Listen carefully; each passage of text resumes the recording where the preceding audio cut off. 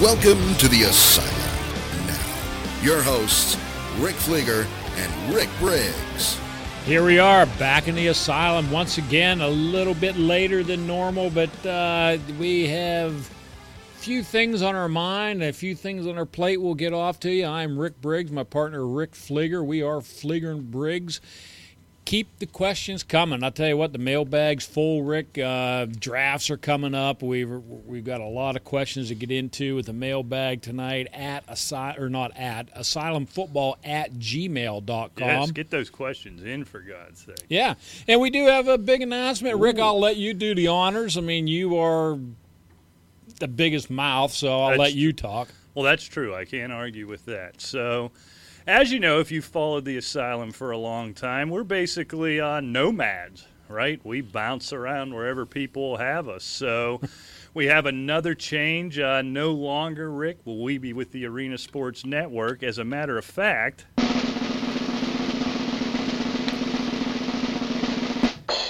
the Asylum Fantasy Sports Show, my friends, is now a part of the Fake Pigskin Network on fakepigskin.com, Rick. Thrilled, excited to do it.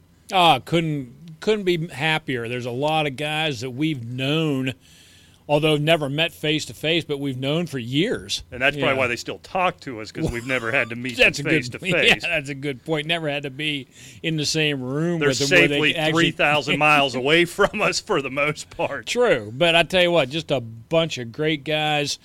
A lot of great content on fakepigskin.com, and, we are going to be on there. We're going to be probably increasing. I don't know if the number of podcasts, but certainly the length. Oh, yeah. And, a lot more content that way.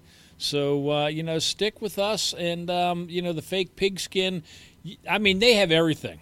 Redraft, keepers, that's what we specialize in, but there's Dynasty, the best ball stuff, just everything. NASCAR, Rick. Oh, yeah, golf. Of course. I'm just talking fantasy football cigar, right now. Anything you can imagine, it is on there. So check that out, fakepigskin.com.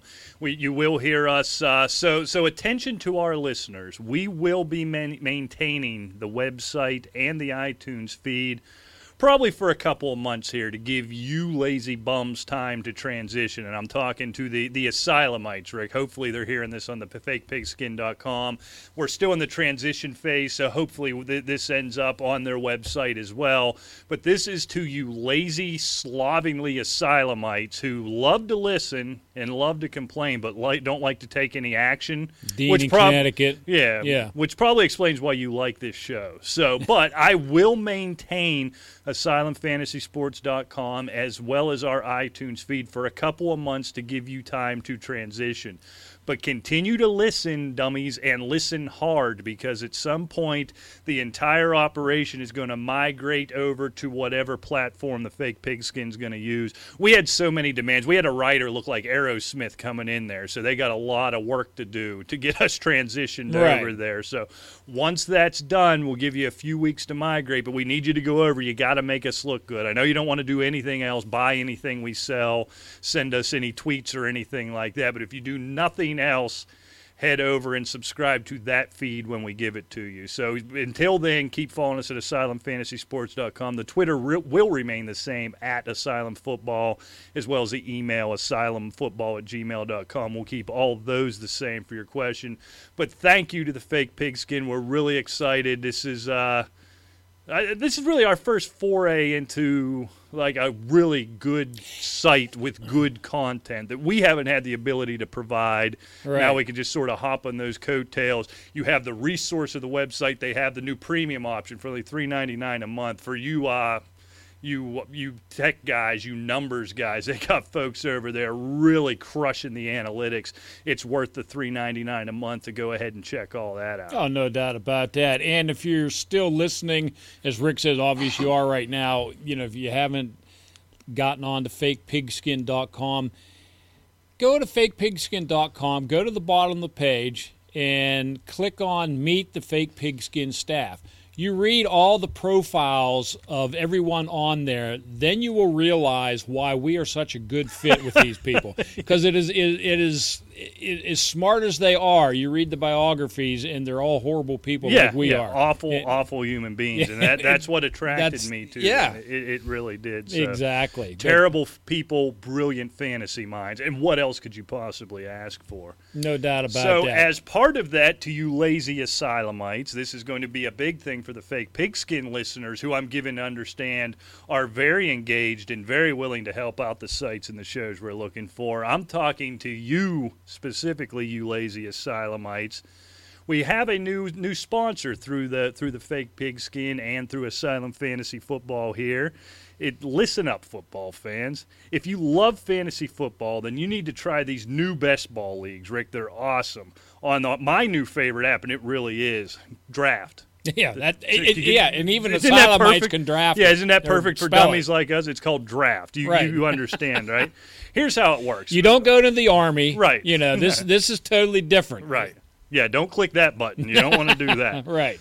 But so head on over to Draft. Here's what it is. It's daily fantasy football. If you participated in the MFL 10s, in the Scott Fish Bowl, this is, Rick, just your basic, good old-fashioned best ball league. You draft your league, you set it, you forget. Well, you don't even set it. You draft it. You get your best players pulled from each position. What I like about this is it's very much like your daily leagues, your FanDuels and your DraftKings. You pick how much you want to play for. You can pick your prize pool. You can pick your friends. You can pick who you want to play with. You can jump in other leagues. But all you have to do is sit down and draft and sit down and wait for that check to come in. And the thing about draft is it's season long but with no management. Just set it and forget it. Once you're done drafting, that's it. There's no trades. There's no waiver wire. You don't even have to set your lineup. Your best players get automatically selected, and you'll get the best score every week. I mean, if you don't know what best ball is, it's a nice way to break into fantasy football. And you don't have to worry about the analytics of lineups and matchups and so forth. But you can draft a team anytime you want.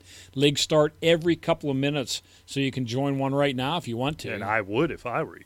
Oh yeah, and the best part. Play for cold, hard cash, baby. Leagues start from just $3, so there's a league for everyone. That's it. Right? Yeah, I mean, that's crazy. Oh, that's all you know. Well, no, you forgot the most important part, Rick. For a limited time only, I believe September 7th is the date I saw, all new players get a free entry into a $3 best ball draft when you make your first deposit. $3 is all it takes. Free money. Why the hell wouldn't you do that? I like free money, Rick. I don't know about you. I never had free money, so, I mean, obviously true. I'm going to love it. So, but all you have to do is use the promo code FAKEPIGSKIN. Now, this is so easy. Yeah. Draft. Yes. And, it's through the Fake Pigskin, so the promo code FAKEPIGSKIN. That's right. Play a real money game for free just using the promo code FAKEPIGSKIN. So here we go, just to make sure you understand it. Just search Draft in the App Store or go to theplaydraft.com and come play free with promo code FAKEPIGSKIN. We can't make it any simpler than that. So listen, you lazy asylumites, go do it. It's free, for God's sake. We're not even asking you for anything, because what's going to happen, you're going to fall in love with it. Then it's going to get good for everybody real quick. So check that out at the Draft app in your iTunes Android store. Draft. You can handle that. All right, Rick. That's enough of the shilling. That's enough of the self-congratulations. We do have another old friend of the Asylum. Hopefully we get caught up with him tonight. Be coming on, Corey Parson. You know him from Sirius XM. He's a producer, has his own show now, and killing it up there on Sirius. Twitter. He's at the Fantasy Exec. If you only go by handles. So hopefully we'll be catching up with Corey. And he's always a great interview. Sadly, we live in a world where I know more people by their Twitter handle than I know by their Christian names. So, yeah, at the Fantasy Exec. Great guy. He's going to be a great interview, so we'll have him a little later on in the show. Rick, you got to lead it off no matter what it is. Odell Beckham Jr. in danger of missing week 1, maybe even week 2 with an ankle sprain. I'll tell you what, I saw the hit. Rick, you probably weren't watching the game because it was after 7:30 p.m., so I just assumed you were in bed. Enough of this nonsense. It's football season. I stay up till 9, come hell or high water, 9 mister. 9 a.m., buddy. All right.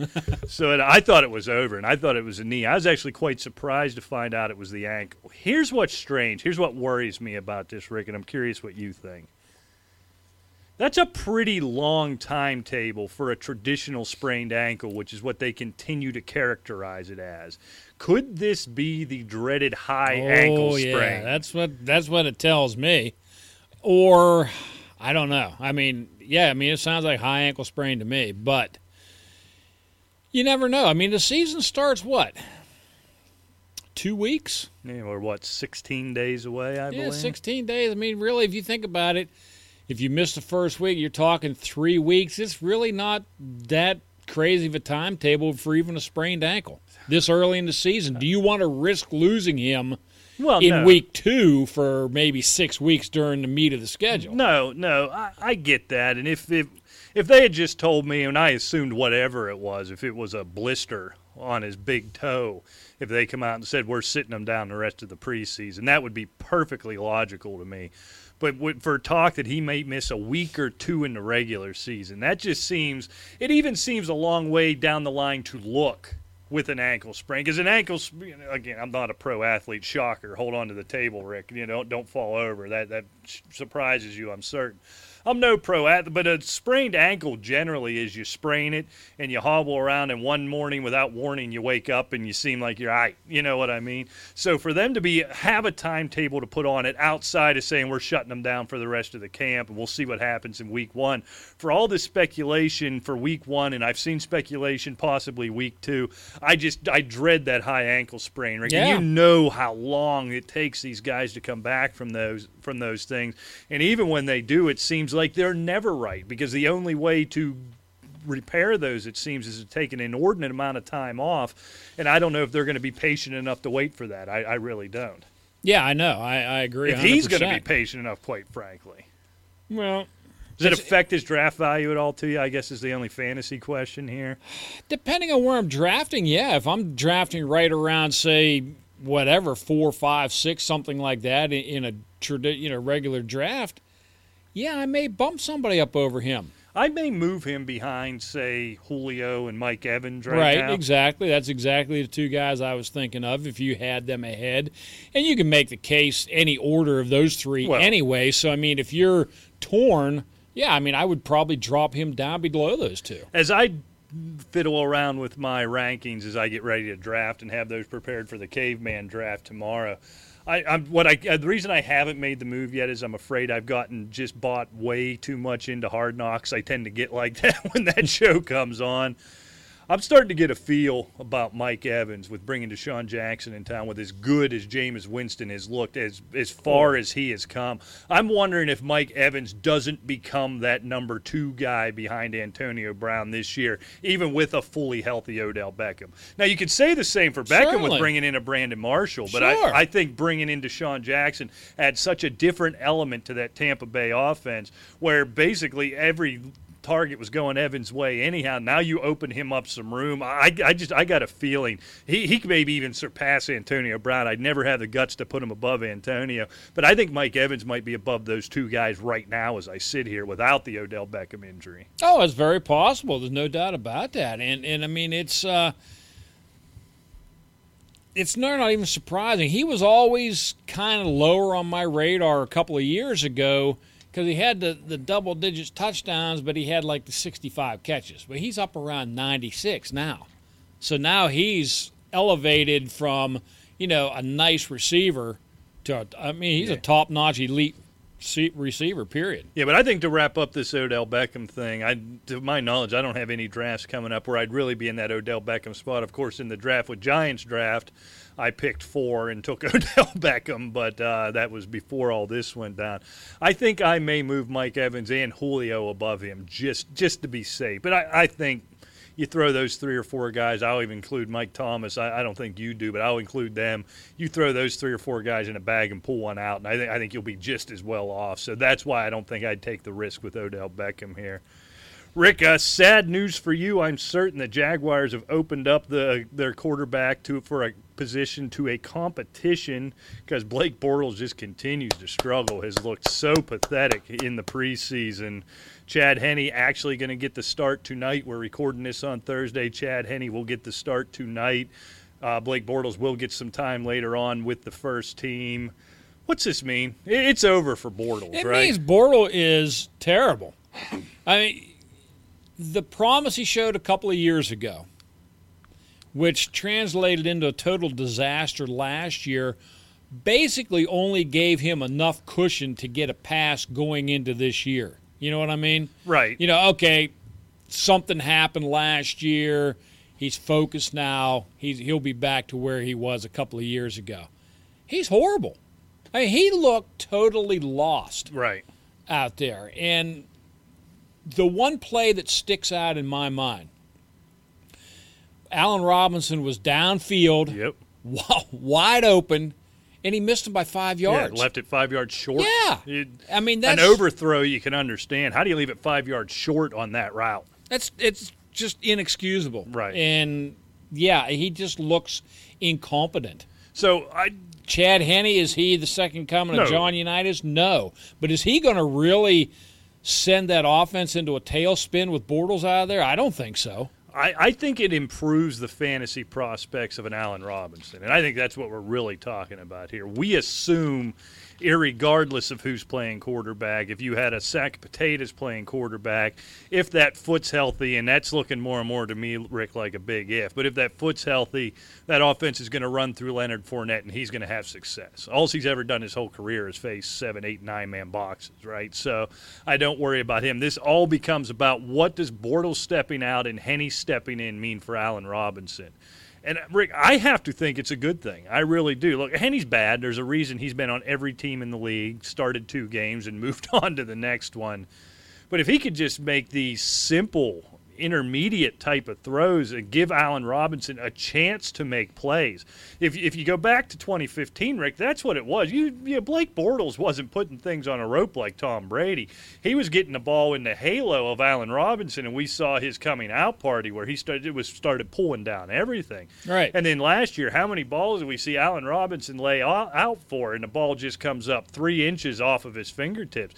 I think anybody with a professional type of accuracy, look, he's not going to be an Allen Robinson where we valued him going into last year, but I think he performs a lot better than my expectations were for him going into this year with a Chad Henne at quarterback, and I can't believe I'm saying that out loud, let alone into a microphone. I know. I agree. He's been with Jacksonville since 2012, and he's just never had a good year, quite frankly. His best year, I guess, was 2013, where he actually started 13 games that year. I guess he never played anywhere else, did he? He played Miami his first 3 years. Yeah. But I kind of made it sound like he was a journeyman, like he was one of the McCowns. He wasn't that. Yeah. He's just been the second coming the 2 places he's been in. He's basically your 60% accuracy guy, and he's got 58 total touchdowns and 63 total interceptions. He's not going to light it up. He probably won't kill you too bad. But I think they want to run the ball, and they have everything. You got a Fournette. When he misses 6 games, which he will, Chris Ivory. Problem is you have to be able to pass. Right. And that's one thing the last year and the preseason, Bortles has not been able to do until they're down 35-0. Yeah. And they don't cover anybody. Right. Then he finally hits a few guys. I will say this. If and when they name Henne the starter, Rick, I hope they cut him now in this preseason. I got a feeling this is just a bad marriage. You're talking Bortles? Bortles. Okay. That this is a bad marriage between a bad team, a new coach coming in who Bortles isn't his guy. They don't seem to get along. They don't seem to be on the same page. From a skill set standpoint, we have seen flashes of Blake Bortles being able to be a really above-average NFL quarterback. And I just wonder, in the right situation, like let's just say, Rick, Ben Roethlisberger retires at the end of this year. Blake Bortles gets cut and they bring him into Pittsburgh. I could see him with the right weapons and the right coaching around him having some success in this league. I have a feeling this is just a wore out his welcome in a city type of place. Or is he another Jay Cutler? Perhaps. Who comes into a team and maybe the first year he's fine and then he loses interest and people have to suffer through a 3-year contract that he signed or a 4-year deal before they can boot his butt out. Right. And that's a possibility. But Yeah, the possibilities. You don't know if a guy is totally done. Like you said, maybe a change of scenery could kickstart something in him. But, I mean, he could probably go to New England and be a superstar like Matt Castle was. But I don't know. I'm not. There just seems to be some places in across all sports, in the NFL is no exception, where there just are vortices of suck, right? And I think Jacksonville's one of those. So it's just such a terrible franchise with such a history of losing. And every year, Rick, they win the draft, right? And every year they seem to win the preseason, it looks like. And you think, this is the year. I think, didn't we predict them to make the playoffs last year, Rick? At least I did. And they come out and win 3 games. There's just something about that place that makes average players bad, good players average. It's a terrible, terrible place. And you just wonder if you can get out soon enough before, and maybe it's too late for Blake Bortles, if you get out soon enough before you forget what it's like to be a success and forget what it's like to do things the right way. I would like to see him somewhere else. I'd like to see them cut him here in August and him end up somewhere else, maybe looking for a starting gig next season and maybe seeing what Blake Bortles actually has. You know, the more you analyze Blake Bortles, and we talked about bringing in the weapons, you know, you had the Allen brothers. Of course, Marquise Lee showed up. They actually had Julius Thomas there. You know, that we talk about the 2015, we had 35 touchdowns. He did have 18 interceptions, but that's still almost 2-1. But if you look at his completion percentage in 2014, 58.9. 2015, 58.6. 2016, 58.9. I'm starting to see a very disturbing trend with this cat. Like 58% might just be his completion percentage. Exactly. Right? And that's why I say with Chad Henne, I don't think you notice much anything because it's the same percentage. Yeah, he's a 60% guy too, so it's somebody who can make the basic throws. And I think when you get under that microscope and you underthrow one ball, right? If half the quarterbacks in this league threw that same ball, we sure as hell wouldn't be spending 10 minutes on it on a podcast, right? But when you start to go down that road where there's issues and the coaching staff's unhappy and the team's thinking about making a change, these things really get analyzed. So I think you're not going to see a whole lot for any, but I do think it's good for Robinson. I really do. I think it maybe simplifies the offense a little bit, right? And they're running less intricate stuff and just gives Allen Robinson a chance to go out and make plays, which frankly for a season and now this preseason, Blake Bortles hasn't given him a chance to do. Yeah. You know, I came across just a little snippet of a story, and it wasn't, you know, it's very unremarkable when you read it, but you start to think about it. Dwayne Allen spent his first 5 seasons catching passes from Andrew Luck. Right. Okay? And, you know, now he's in New England with Tom Brady. And that transition to this new offense, it says in the article, has not gone smoothly at all. In fact, Allen has admitted that the Patriots' offense is very difficult to pick up. It's extremely hard, Allen said, I'm quoting Allen, via the Boston Herald. I'm not going to sugarcoat it. And the thing is, he goes on to say, it is hard but also stimulating and very exciting. He said of learning this offense, it is one of those things where you pray for something so long and when it comes you can't cry because it's harder than you thought it was going to be. This is really,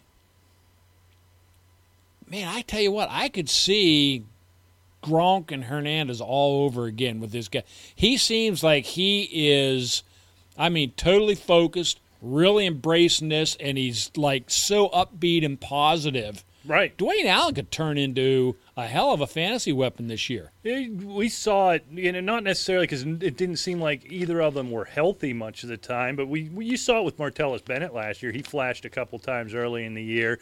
You never really got him on the field at the same time doing what Gronk and Hernandez did, but not does. Hernandez is not even in jail anymore. He's no longer with us, unfortunately. But Dwayne Allen has that skill set. He doesn't have the speed of Gronk. He's not the open field player that Gronk is, but it should be a good goal line threat, and that offense will love it. You know what I took away from that quote and where I actually thought you were going with this, though, is when you start talking about how difficult it is to pick up for somebody to come in off the street and pick this up. I started thinking about Chad Johnson. Oh, yeah. And name the 25 other, not real high profile But, good receivers that showed up in New England, we got excited about and completely washed out. I thought we were going to a Brandon Cooks discussion as he just rockets up draft boards. And from the outside looking in, you think, well, obviously they're going to this fantastic passing offense. He's such a deep threat. He's such a weapon. This is why I worry about him, and this is why, if I end up being wrong, this is what I'm willing to accept. They go up there. Remember how good Chad Johnson was. And he showed up in New England, and he just couldn't pick it up. And he was a joke. He was a laughing stock up there. He's sitting on the pine. Right. And I think you could see it's equally as possible you see that as you see Brandon Cooks even continue on par with what he's done in his career, let alone exceed it. The risk is so high to me for everything that we know about New England, for everything there that Dwayne Allen said. That's why I'm not going to have many, if any, Brandon Cooks shares, especially at the price I have to pay for them right now. Well, that's the key. Dwayne Allen's on the cheap. Oh, right, and right. Cooks isn't. Yeah, that's a risk worth taking. Yeah, Allen's actually worth stashing on the bench because that could turn into a real diamond in the rough later on. And for the price you're getting him, if he doesn't pick up the offense and has a bad year, so what? You didn't spend nothing on him. Right. And I mean, if for no other reason, who was the president last time Gronk played 16 games, Oh, right? yeah. I mean, we know he's going to miss a significant amount of time, and I worry that's not going to get any better. Seems healthy coming in. He didn't seem healthy coming in last year. He still had issues. So he's on the Tom Brady diet now. Well, that can't hurt you, right? Yeah, and he's committed to eating and living more healthy, apparently, during the season. I'm certain he is, but he plays a different style of football, and it's style of football that lends yourself to getting injured, I think, which is why, the way Tom Brady plays quarterback, he takes a minimal amount of hits, plus all the other eating right and taking care of himself, and obviously he's been touched by God or sold his soul to Satan, or he did something to be living the life he's living right now, on top of all the hard work and everything, which I'm willing to grant. Gronk plays a different style of football, and his style of football is not only being faster than you, but he's bigger and stronger than you and is going to run you over, and he's a physical type of player. So with his injury history. And he doesn't drop footballs. Well, that helps too. But with all that, he's not playing 16 games. If you can squeeze 10 or 11 out of him, you had a pretty darn good year. Right. Which bodes well even for stashing Dwayne Allen, irregardless. So let's move on here, Rick. Le'Veon Bell says on Twitter the other day he will sign with the Steelers and show up on September 1st. So we can discuss that. I know how you feel about that. Asylumites know how we feel about these guys showing up late. Here's what I'm curious about. From no true reputable source, but there is a lot of talk, a lot of speculation around town here, Rick, in western Pennsylvania, that the Steelers may hold him out of week 1 due to preparation. Oh, what the heck are you doing over there? You just talk. You're throwing me. Rick pulls out this binder. He's got 9,000 sheets, and he's peeling them off one by one like it's a magic show. I didn't know what the hell was going on there. But anyhow, speculation they hold him out week 1 because he's not prepared either physically or for all these new wrinkles in the game plan everybody's talking about that I haven't seen yet in anything I've paid attention to. What do you make of all this? What do you make of Le'Veon coming back when he does? And is there any chance in hell they hold Le'Veon Bell out for week 1 or week 2? Yeah. Really? Yeah, there is. Because he's September 1st. He's talking about coming back September 1st, which gives you roughly, maybe not even quite a week. 9 days in the first. Yeah, but I mean, game, I'm not 10. even sure the heavy practices and well, so forth. no, You know they what practice so little now. And you go right back to this. I don't know what he's been doing. I mean, obviously, I'm sure he's probably still in great shape and everything. But it always seems to happen, especially with running backs. Oh, tweaked a hammy. Oh, yeah. Yeah, he's going to do that or pull a groin. Yeah, that's going to happen. So now you're talking injury on a running back. Right. And if he'd have just showed up to camp, what was the point of waiting till September 1st? He didn't want to practice. He didn't have to. Exactly, because he doesn't want to practice. Right. And yet he wants a long-term deal, but I don't want to practice. Right. And, reportedly, I'm sure, it's old news now, but there was a 5-year deal that his agent apparently agreed on, and then when it came time to sign, I don't think so. He got that idea in his head that he wants to be paid as a number 1 running back and number 2 receiver in some weird conglomeration of those two. I don't know if it was that. You know what it might just be, Rick? He doesn't want to play in Pittsburgh. Maybe he just doesn't want to. Maybe. And so be it. I guess that, that sucks as a Steeler. Maybe he doesn't want to be here. Yeah, maybe he doesn't, but, you're getting paid, what, $12.5 million this year? Oh, yeah. On the franchise tag. And the 5-year deal, I'm sure, was not... Oh, nowhere near that, I'm Not near that, but I'm sure it was very comparable to running back salaries. Oh, yeah. In the NFL. And he doesn't want to play in Pittsburgh. Whether or not that's true, we don't know. But if that's true, you're not going to have a whole lot of leverage with this kind of attitude, going to – who do you want to go to? You don't want to go to, like, San Francisco, I wouldn't think, or somebody like that. Obviously he's in it for the money. That's right, exactly.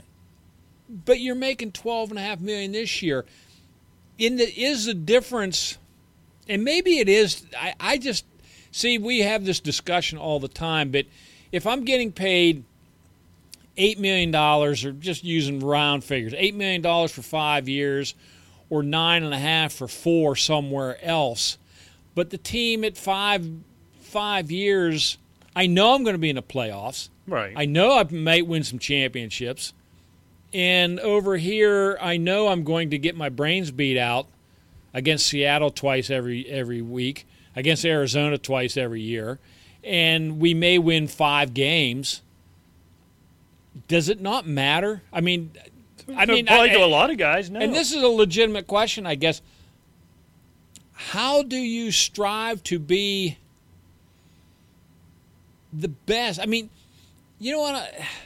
Well, is it good enough? The discussion always is, like, Rick Fligger's passed up for the Hall of Fame again this year. Yeah, man, he never won a title. Right. And when these guys are like 40, 50 years old, and all of a sudden... I should be in the Hall of Fame. I was the best player or whatever. Yeah, you rummied around on this team and you won 8 games. I get it. I think from an analyst perspective, from a fan perspective, and from a lot of players' perspective, that's a perfectly reasonable point. And I understand these guys. Well, I have to feed my family and so forth. But let's get real. There's hundreds of millions of people that feed your families on far less than $80 million that these guys are going to make. And it maybe not in the same lifestyle. I get all that. But, $2 or $3 million, is it going to make that much of a difference down the road? To him, it may. Yeah, but say you win 2 Super Bowls, and now, Rick Fligger, 3-time world champion Rick Fligger, he's on a Wheaties box. Or 3-time 3-game-a-year winner Rick Fligger, he's not on the Wheaties box. But I got mine. I got mine. That's his attitude, I'm assuming. But the thing is, endorsements, look at what Tiger Woods made in endorsements. By winning. Right. You know what I'm saying? Arnold Palmer, still, to the day he died, was one of the highest endorsed athletes. Why? Because he won. Right. I guess that's the question to me. Yeah, the thing is, I will never get into somebody else's pocket. If that extra $2 or $3 million is worth it to you. I'm not criticizing. No, don't get me wrong. Yeah, he can do whatever he wants. I get it. I wonder, again, just rampant speculation, because that's all we're doing here. And we'll get to fantasy shortly, I promise. Rampant speculation is, number one, why he may not want to be here, or number two, just why he's saying, I'm not showing up till I absolutely have to. Obviously, we knew he was going to sign this deal. He was going to, for 1 year, fully guaranteed the biggest money any running back's ever made. So obviously he was going to show up. Look, it's something stupid, but Mike Tomlin is notorious for absolutely beating the hell out of his guys this time of year, in August, in Latrobe. And he's just saying, I don't have to. I can't be fined for it. I know I'm the best player in the league. I know I'm going to show up. They're going to plug me in the lineup. I'm not going to miss any time. They're going to hand me $12.5 million. I am not taking 3 extra weeks of game pounding, because if you believe what some folks have said, it's a game pounding you're taking in these Mike Tomlinson preseason practices.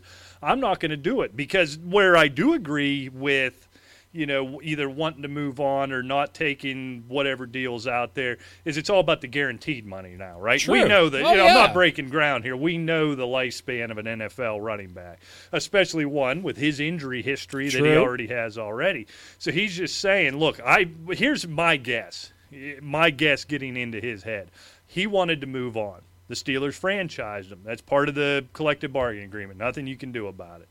Couldn't get a long-term deal worked out. I'm going to take this big money, but I'm not showing up till I absolutely have to maximize my opportunity to be healthy at the end of this year when I sign the biggest deal ever for a running back elsewhere. That's what I'm thinking is happening here. I don't have a problem with it. I don't like it as a Steeler fan. I don't have a but problem from with him as a human being, as a man, look, I get it. I get it 100%.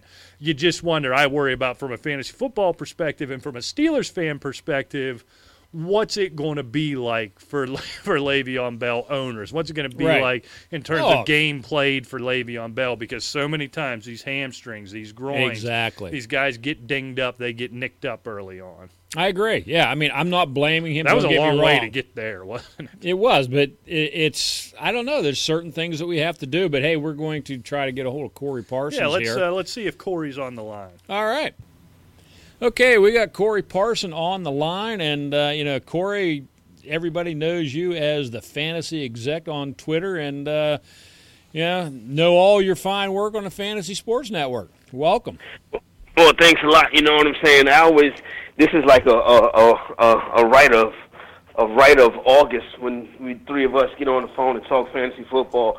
Always one of my favorite things to do this time of year is talk with you guys and your audience and stuff like that. I know since going back for years now, we've always had a good time having this conversation, so I couldn't miss out on it. Oh, we appreciate it, Corey. It's great. So what have you been up to, man? I guess you're doing your own show now? I'm on the Fantasy Sports Network. Oh, nice. FNTSY. So got that going. So we got the Roto Express in the morning over there now, and then I have the Fantasy Football Frenzy program, which you can catch on FNTSY radio app, iHeart, and iTunes. So, a lot of stuff on the, FNTSY YouTube channel.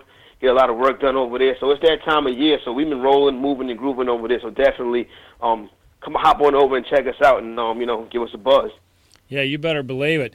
And, Corey, one thing that that we always remember talking to you in years past is you always coined that phrase, I don't know what it was now, like the triumvirate or whatever, those top three kings. Yeah, the three kings, whatever, those top three running backs. It looked like going into 2017, we finally had that with Johnson, Bell, and Zeke, and now we turn around and, Lord Goodell's throwed his weight around, got Zeke out of there. Le'Veon Bell decides he wants to wait till September 1st. How does that affect you in your mind if you're talking to people that, asking fantasy questions? We play so hardcore that we get our strategy in our head and we don't even think about the rest of the industry now. Let me tell you something. It's two different ways that you can play this thing. I'll start with Le'Veon Bell is 1-2. Keep him right there. You know what I mean? Le'Veon Bell is 1-2. Keep him right there. He had to wait till September 1st to get his system clean. System be clean September 1st. Le'Veon Bell be running touchdowns for your fantasy football team. I'm not worried about that. Now, Zeke is the interesting one. In a 12-team league, I would go on the 2-3 turn. I want to pair him up with a Bell. I want to pair him up with a David Johnson. That's how I would like to get it. Now, I already have him in 2 or 3 spots already, from when we thought suspension was going to be 2 games. So I'm out. It's a matter of how much risk you want to take on the situation. I'm out. I got him in 2 spots. I'm good. I have had enough. But if you want to get a piece of the action and have 2 big backs going down the stretch like David Johnson and Ezekiel Elliott, and you think you could piece it together in the way we play in a 12-team league where you start 3 wide, I would take him on a 2-3 turn. If you're in a 10-team league where you start 2 running backs, 2 wide receivers, I would damn near say I would take him 1-5, 1-6 in that range right there. Because in a 10-team league, you can kind of take that blow and manage it, especially if you got limited roster spots. Some of these Wendell Smallwoods and stuff that you have on your bench, why not put Ezekiel Elliott on your bench, especially if you're on a 10-team league? Yeah, it makes a ton of sense. So who are those guys? I'm in that. It's funny. Right before we called you, we have our big home league with all the guys we've been playing with for years is happening here in the studio tomorrow, and I'm picking at that turn, figuring on taking Le'Veon Bell at that 2 spot, and I was just floating past Rick if I should get bold and make that move for Zeke Elliott coming back. So first of all, thank you for making me feel better about that. It makes me look smarter in Briggs' eyes, which is all I really care about. So who are the guys you're targeting looking, is it McFadden? Do we trust McFadden to piece it together? Who's that guy you're targeting that can keep my head above water, assuming I fill in some of these other positions? I'm really looking for the next running back, 5th round and later. Who are a few of those guys that are slipping down that might keep my head above water until Zeke gets back? Jaquiz Rogers is going to have the job out there in Tampa to start the season. He's definitely a player I'd be in on. That Tampa Bay Buccaneer offense is very fantasy-friendly, so I think you'll be able to get some production out of him for those first 3 weeks. A player like Terrence West in Baltimore looks like he's going to have the job to himself because Danny Woodhead, when he's on the football field, he's a running back, one in the PPR. But he's not really on the football field all that much. Another thing about Danny Woodhead, when Danny Woodhead get hurt, he's not out for 2 or 3 weeks. Danny Woodhead goes out for the season. Right. So Terrence West is that guy, in that Baltimore backfield is probably going to run the football a lot. Don't get me wrong, he's a pedestrian. He's a journeyman. Darren McFadden in round 7, 8. I don't want to pull the trigger too quick on McFadden. I like Alfred Morris late a lot. I think Alfred Morris is going to be a part of a timeshare. I think Alfred Morris at this stage of their career is a better running back. He's not going to give you nothing catching the football, Alfred Morris, which Darren McFadden would. So those are some of the players you can use to piece it together. We don't think Devontae Booker will be back on the field till week 3, but I think he can be an interesting piece, when he gets healthy and gets back. But, you need something a little bit quicker than that. I would go with those guys in that range right there. I love the young man in Kansas City, Kareem Hunt. If you pull the trigger on him in round 6, I think that he can give you a little boost. Even if he's not the starter, I think he can get enough action in Andy Reid's system to because, Spencer Ware's not really all that inspiring. Yeah, you're absolutely right. And there's still a lot of running backs out there on the cheap. I mean, you look at Frank Gore. I mean, you have Matt Forte and Bilal Powell in New York. Who knows? They're both going to get plenty of playing time, I think. Tevin Coleman's another one of those kind of guys. There's a lot of these kind of guys that can be had. Yeah, no doubt, Tevin Coleman's a player I'm in on this year, too. Tevin Coleman, most of the interviews say, well, listen, the touchdown regression is coming. He can't have that so few touches, but that's so few many touchdowns. But I'm kind of like, well, this guy can still play. You know what I mean? And, Devontae Freeman obviously is the beast, is the lead dog in that backfield. But Tevin Coleman got some game to him, too. And you talk about touchdown regression. I mean, this is a team that scored 60-something touchdowns last year. They can use the score. They can stand to score a few more and still give you good fantasy value. Yeah, no doubt about that. So as you follow fantasy Twitter, which could just be maddening this time of year, quite frankly, with all the hot takes, I think the kids call it nowadays.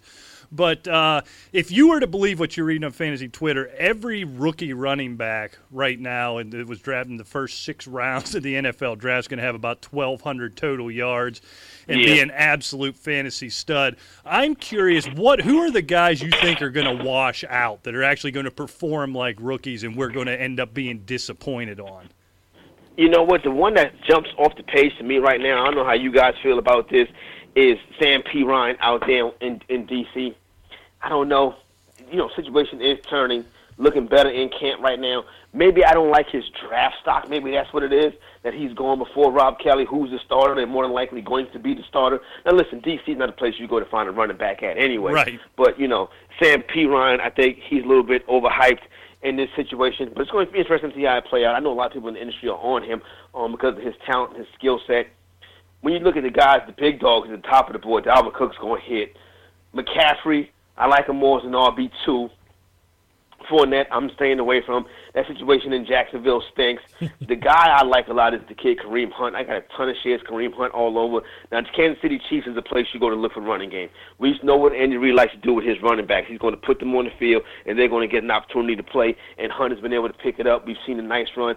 Joe Mixon. So, like you said, those are the guys that you think will hit. But, Sam Perine, I think, could be in a little bit of trouble. He's one that jumps off the page to me as a guy that, I'm really not going to want to fool with too much when it comes to drafting him at his value that he's going in drafts right now. Yeah, and I wonder, you mentioned Fournette, and he's the guy that a month ago jumped off the page as the guy who was going to be the number one, who was going to be the rookie sensation, and his ADP really sort of showed that. But here we are dealing with this foot injury that all he did in college, other than run for big gains and score touchdowns, was have foot injuries. He's got another foot injury. Add that on to the fact that the entire mess that offense has become in Jacksonville. This is a guy, if I was in a dynasty, it's a different story. In a redraft league, I'm just flat avoiding, especially at his current ADP.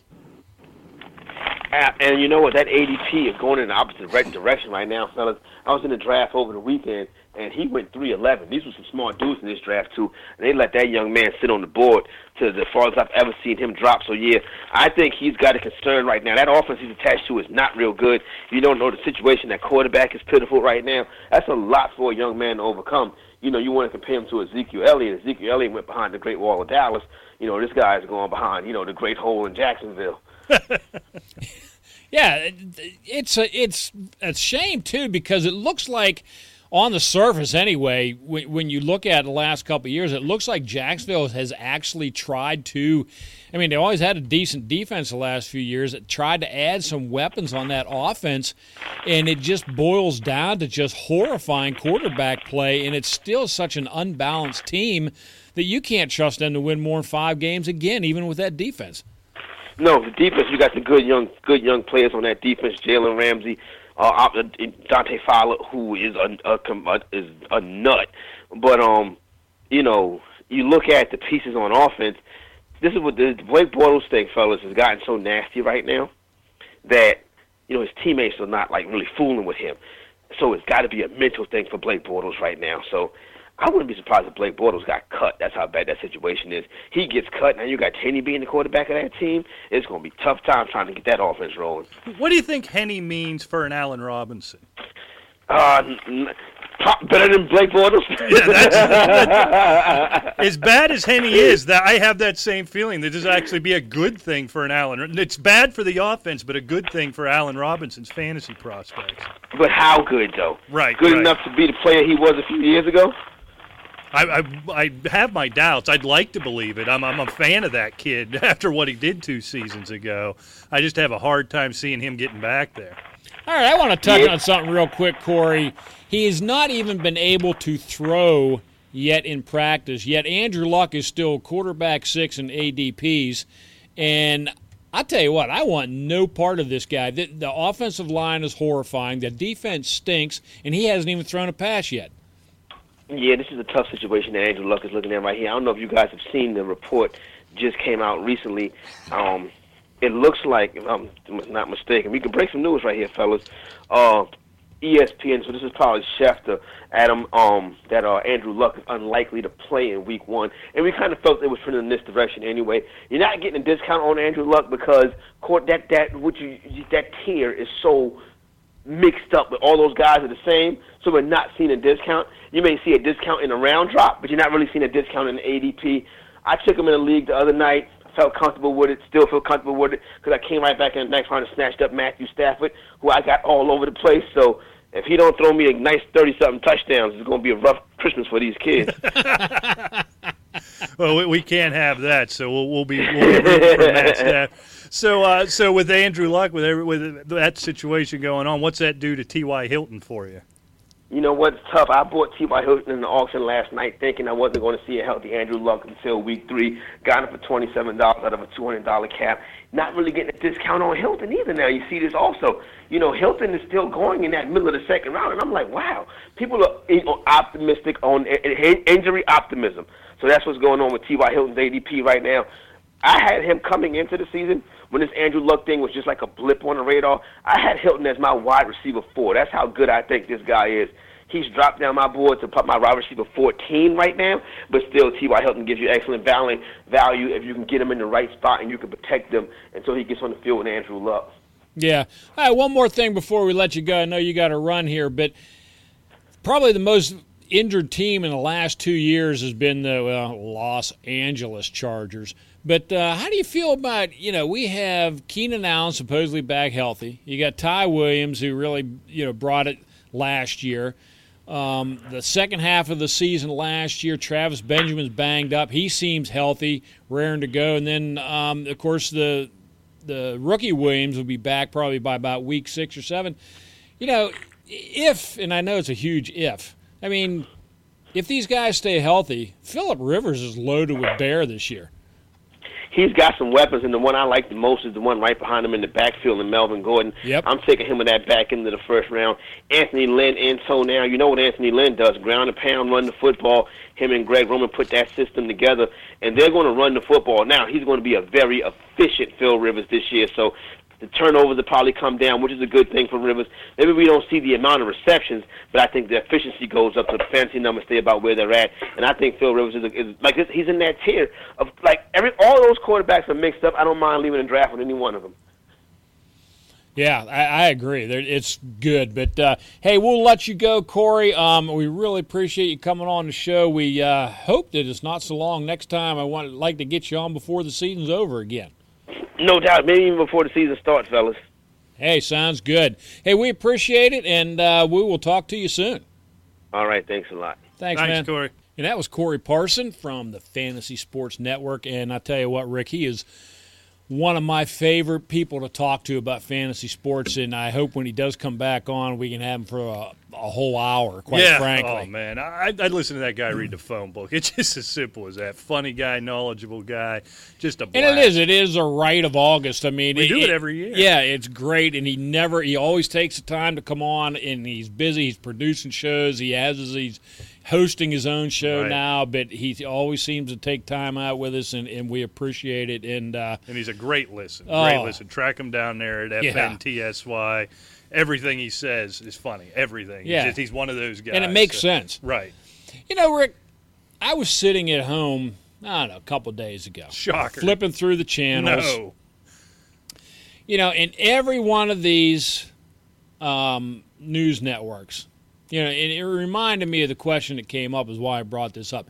Every one of the news networks, it's, politics. Right. Pure and simple. It's not news. It's me in the head. It's politics. I can't take it anymore. Well, it prompted the question when we were at the Hall of Fame. In fact, we talked about it when we went over there. Right. When the elections were going on back in the last year at this time through the fall, it was at like a fever pitch, and everybody was really interested. Not everybody, my friend. You know what I mean. It was really popular. It was being watched, okay? Yeah.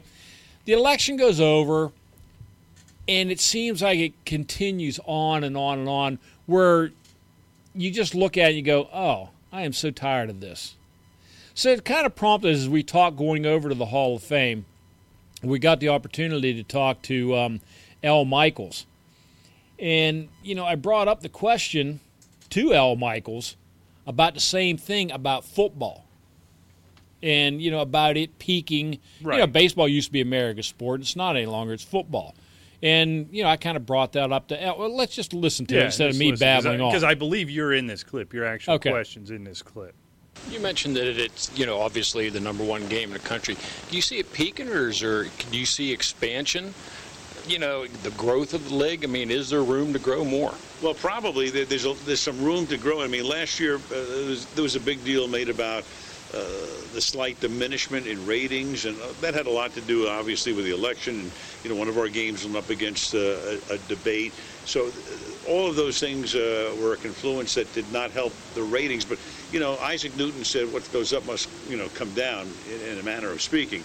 So you look at like one of the, if you bought Apple stock, you've made a lot of money over the last 20 years, but it didn't go straight up. It had to have a couple of bobbles. So the ratings had a little bobble last year, and I have to read these stories and I laugh about, maybe the ratings are diminished. Meanwhile, it's the number one show on television. And Thursday Night Football was up in the top 5 as well. So you have all of this going on, and I'm thinking, wait a second. If the number one show on television is a problem, and the number 20 show is getting rave reviews, what kind of cockamamie math is that? I guess that was the answer that we were kind of looking for, really. And I appreciate Al Michaels. He really went into depth, on that. But How weird is it that you're standing there having a conversation with Al Michaels? I still can't wrap my head around that. I don't know. I stood and had a handshake conversation with Arnold Palmer before, it Jim blows Brown. My mind. I still fanboy out a little bit. I know. I get excited. I never do. I'm just. You're too cool for school. No, not too cool. It just, it's just not. I mean, they're people, and they have certain knowledge, and it's fun to tap into that knowledge. Right.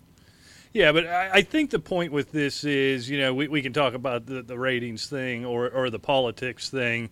The point of it is it's gotten to the point where they're trying to cross over, and I pray they don't. Right, Rick? The Right. Kaepernick thing comes to mind, and I'm not having that conversation. I would literally rather drive a 10-penny nail through my eyeball right now than have the Colin Kaepernick conversation again. But I think Al Michaels nailed it there. Shocker. Right, a big surprise. He got it right. Maybe the overall numbers go down, but in terms of percentage of what people are watching, the NFL is still king. Is it going to hit a saturation point? I think so, and I think it will. You see all these dummies on Twitter, this guy knelt, this guy did that, this guy said that. I'm never watching again. You're lying. You're being just a tough guy on Twitter trying to prove a point. You're not going anywhere. You'll watch every single game. You'll buy every ticket. You'll buy 9 jerseys. You just want to say you're not going to do it. It's all just got to stop, Rick. Things have gotten out. I know it's a weird political climate, or so I hear. I don't pay much attention to it. The football for me, this stupid show that we do, fantasy football, these are escapes for me, and I don't like them crossing over. And I really think maybe an election cycle, as it were last year, could affect those numbers a little bit, especially a Monday night game where a debate was going on and the country was really wrapped up in that. You're not going to see that this year. The Colin Kaepernick thing is not going to move the needle. And realistically, Rick, the domestic violence issue and all the issues that everybody are coming down on the NFL for aren't going to move the needle. What could is these concussion issues, and the more we learn about that going forward, I think if something is poised to take the NFL down, it's going to be something like that, not something in the moment in such a strange political climate, right? I think this is just such a different time, and this too shall pass, right? And the NFL's remained king, although maybe their kingdom isn't as shining, but they've remained king through it, and they'll be right back, if not better, when all this is said and done. Maybe I'm naive, but that's the way I see it. I think you hit on one thing, and one thing especially well, is this is my distraction. This is my downtime. This is my getaway from everything that I am sick of dealing with when I'm at work or if I'm watching the news, blah, blah, blah. And yeah, I mean, I'm not going to talk politics on the show. You and I don't talk politics unless you have about 28 beers in you. I get wound up then. And it was like 12. It wasn't 28. You make me sound like a drunk. And to be fair, your plan all day was to get drunk too, and instead you got old and sleepy. I was tired. I was really tired. I really was. Well, I told you, I did have the stomach problems. And, I am going to the doctor next month to get all this squared away. So, we'll You're not going to croak or anything, are you? No, I got tests back on the lungs and everything. Oh, you're good to go, man. You live at least another 4 years then, right? Yeah. Yeah, sign another contract. Yeah, one more contract with the fakepigskin.com. You got Briggs for 4 more years. And like it or not. So start practicing. Now, while we're on this, Rick, and I know you have another story you want to do, but I think this loosely ties into what you do. I'm introducing a new segment here. It might not be every week, but as you know, Rick, and I make no secret to anybody in my personal life and on this air, I don't pay attention to the news. I find the whole thing theater. I don't even consider what's going on in the world real right now. Especially this time of year, if it doesn't pertain to fantasy football, like really, who cares? But I did want to talk about this. We all are narrow-minded, right? We all know all that mess that went on down in Charlottesville at the University of Virginia and what that has spawned. And I'm not going to get into discussion or a debate with that. Don't tweet me about it. Don't email me about it. But something that came out of it, and I'm sure you've all heard it, but here's this new segment. Here's what I have to, as I consider myself a political and news outsider, I find myself asking myself this question a lot. What in the wide, wide world of sports is going on here? Explain to me what has happened in the world, Rick, where ESPN play-by-play announcer Robert Lee, Yeah.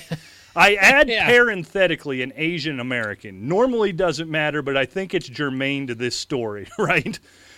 The ESPN play-by-play announcer Robert Lee has been reassigned from his Week 1 call of the James Madison at Virginia college football game, coincidentally reassigned to the Youngstown State at Pitt game, which I will be attending as a season ticket holder. Again, just parenthetically, has absolutely nothing to do with this story, because ESPN fears that, again, the Asian, I put that in all capital letters, announcer's name could be a triggering issue in light of recent events in Charlottesville. Rick, what? I'm going to hit it again. What in the wide, wide world of sports is going on here? And what if they hadn't a cleaned house on the set with Boomer and them, and you had Thomas Jackson, quotation mark Stonewall, who was an African-American linebacker Right. for years and years on ESPN. You going to take him off too? Explain this to me. What? How? Why? I get. Look, I'm not getting into the debate about the statues. I don't care about. That's just, in my opinion. Here, It doesn't matter. I don't even have an how opinion. dumb I am. Statues are just things birds crap on and homeless people sleep on. Right? Obviously, these things now all of a sudden. I don't know why now all of a sudden I don't care. Now all of a sudden, these are flashpoints. These are trigger points for certain people on different ends of the spectrum, and it's become an issue. But a guy, an announcer, first of all, when you go to a game, do you know who's calling that game on TV if it's not Sunday Night Football or Monday Night Football? No, you have no freaking clue because you're in the building. How in the world could ESPN look at this and say this could be a problem? And then go as far as to let it be known, almost wanting pats on the back for doing it and creating this fervor. Did you know before they announced this who was announcing the James Madison or Virginia game? I didn't even know they were playing. Bingo! What are you thinking? And this is a problem with ESPN, and this, I think, will be the ultimate downfall of ESPN. Sports isn't enough for them anymore. They want to be part of the social consciousness. They want to be part of the regular news cycle, and they keep doing nonsense like this. It's just insane, and I wish Mr. Robert Lee, not Robert E. Lee, it's the other kind of Lee, right, he would step up and sue them for some sort of discrimination. I guess they gave him another game so you couldn't. But this thing is just absurd, and I can't deal with ESPN anymore. No, I agree 100%. And, you talk about they want to be part of the social consciousness. Yeah, maybe of one side. I mean, you're supposed to be showing sports. Right. And, I mean, and this isn't taking sides at all, but let's face it. You go from far-left liberals to far-right conservatives, they all watch sports. Yeah, we all watch football. And, if you're a Raider fan, I bet you what, as a Steeler fan, I have been best buddies, with someone totally opposite of me against the Raiders. Yeah, for 3 hours a week, you have something so much in common that it takes away from this other stuff. Exactly. So stop trying to cram it into where I go to hide from this junk. This is our release. Yes. This is our out. Leave me alone. That's what I said. Exactly. All right, Rick, I'm sorry. Go ahead. Yeah, that's all right. But, hey, while we were on the subject of the Hall of Fame before you got sidetracked, the Pro Football Hall of Fame has officially had its first two finalists for the class of 2018, and it's the Seniors Committee. They've announced on Thursday that former Packers offensive lineman Jerry Kramer and former Oiler linebacker Robert Brazil have both been named finalists for the induction. Now, without reading the entire article, I'm just going to give you some brief stats. Jerry Kramer became eligible in 1973. Wow, okay. Okay? Since then, he has been named a finalist a total of 10 times. And he hasn't made it, okay?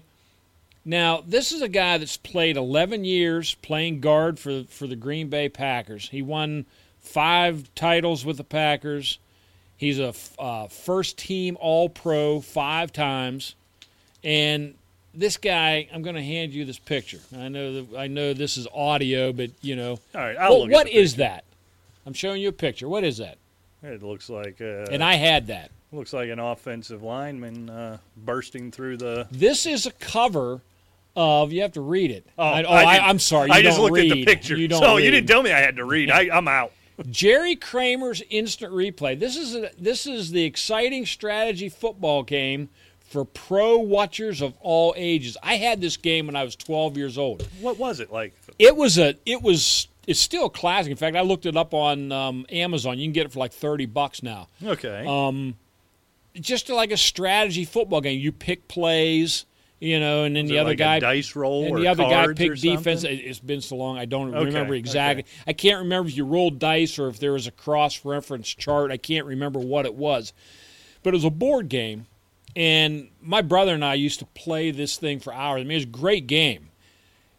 This guy had a freaking game named after him. Okay, they talk about punters and kickers. Right. And this is an offensive lineman that won 5 titles. Yeah, he was on the Vince Lombardi Packer teams. They won 5 titles. He was a 5-time All-Pro. You know what? But they didn't have Bart Starr Instant Replay football. This is Jerry Kramer. This guy should have been in 25 years ago. And for the Hall of Fame, I'm not done ranting yet. Oh, I'm sorry. Okay? Go ahead. For the Hall of Fame, get your you-know-what out of your you-know-what and get this guy in there. I mean, simple as that. No disrespect to Robert Brazil. He belongs too. I remember him well playing for the Oilers. But, I mean, Jerry Kramer, it's just a slam dunk no-brainer. I don't care what anybody says.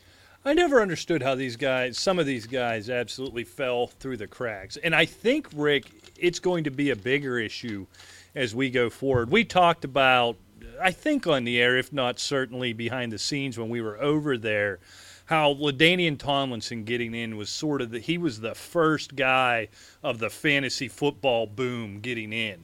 And now you're going to see more and more of maybe Marvin Harrison the year before that, you could argue. But LaDainian Tomlinson really is the face of fantasy football for me when I got in and it really took off.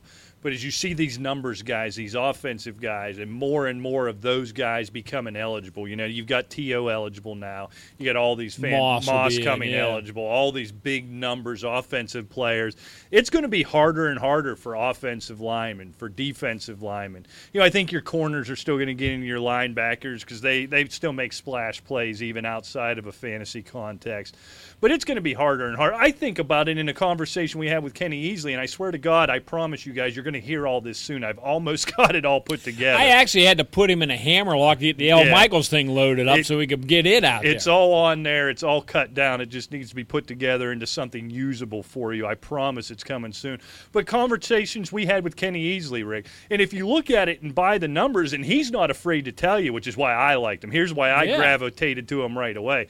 I was the best safety of my generation. And you look at these Seattle teams now with Richard Sherman, these guys are the best of their generation. He says, I can't believe if he used the word benchmark or a word similar to that I was that guy in my generation. I feel like, and obviously, Rick, I know nothing about Mr. Kramer just based on the time that's passed. But from what you read and what you see, he was sort of the guy at his position in his era. How the hell was it 2017 and he's still not in? Exactly. How the hell was it until 2017 that Kenny Easley got in? And there's these guys every year, Claude Humphrey the first, who were the face of that position the year they played.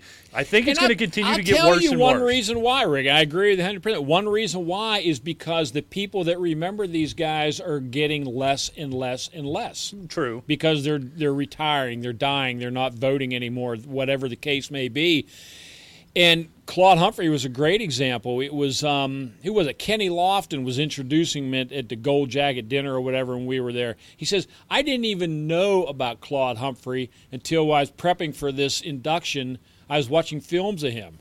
He was a bad man. Yes, he was. Right. I mean, I remember Claude Humphrey extremely well playing for the Falcons. I mean, he was a bad man. Yeah. There's no doubt about that. So you just wonder as the voters get younger, as offense is more and more prevalent over the last 10 years, and from every indication is going to continue to get that way because I think even for the right reasons, for the emphasis on safety we have now, that's going to benefit offenses. Sure. These guys are going to get left in the dust. We talk about Alan Faneca he's sort of the next guy I grew up watching. Remember how geeked out I was when Jerome Bettis got in? We got to hang out with him a little bit. Alan Faneca is sort of that next guy. I hope he gets in soon, because if he doesn't, he's going to be in this boat, right? He's going to be in this very boat where here's an offensive lineman, a really good offensive lineman, but come on, Peyton Manning's eligible. Come on, this receiver is eligible. Come on, this running back's eligible.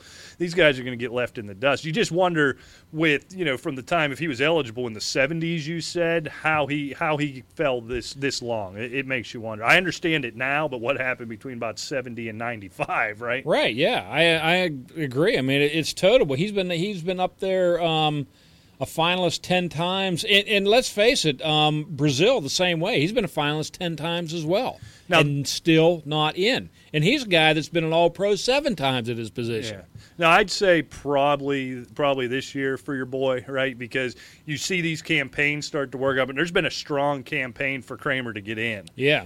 And I think you can see the pressure got him to this point of the senior ballot. I have a feeling this is the year. These things have a way of working themselves. I think it's funny. You're going to see it more and more. And you can't put it on the Hall of Fame. They're not voting, right? They have no say on who gets in. But I think maybe that's the process that needs to change. I don't know who you let vote. I don't think the sports writers are right to be voting. Or else Terrell Owens should be in right now. Not that here we go right back to offensive players. I don't like keeping guys out because they were bad guys. Because if the media votes and a guy was a jerk to the media, he waits if he gets in at all. That's crap. Right. He wanted nothing to do with you.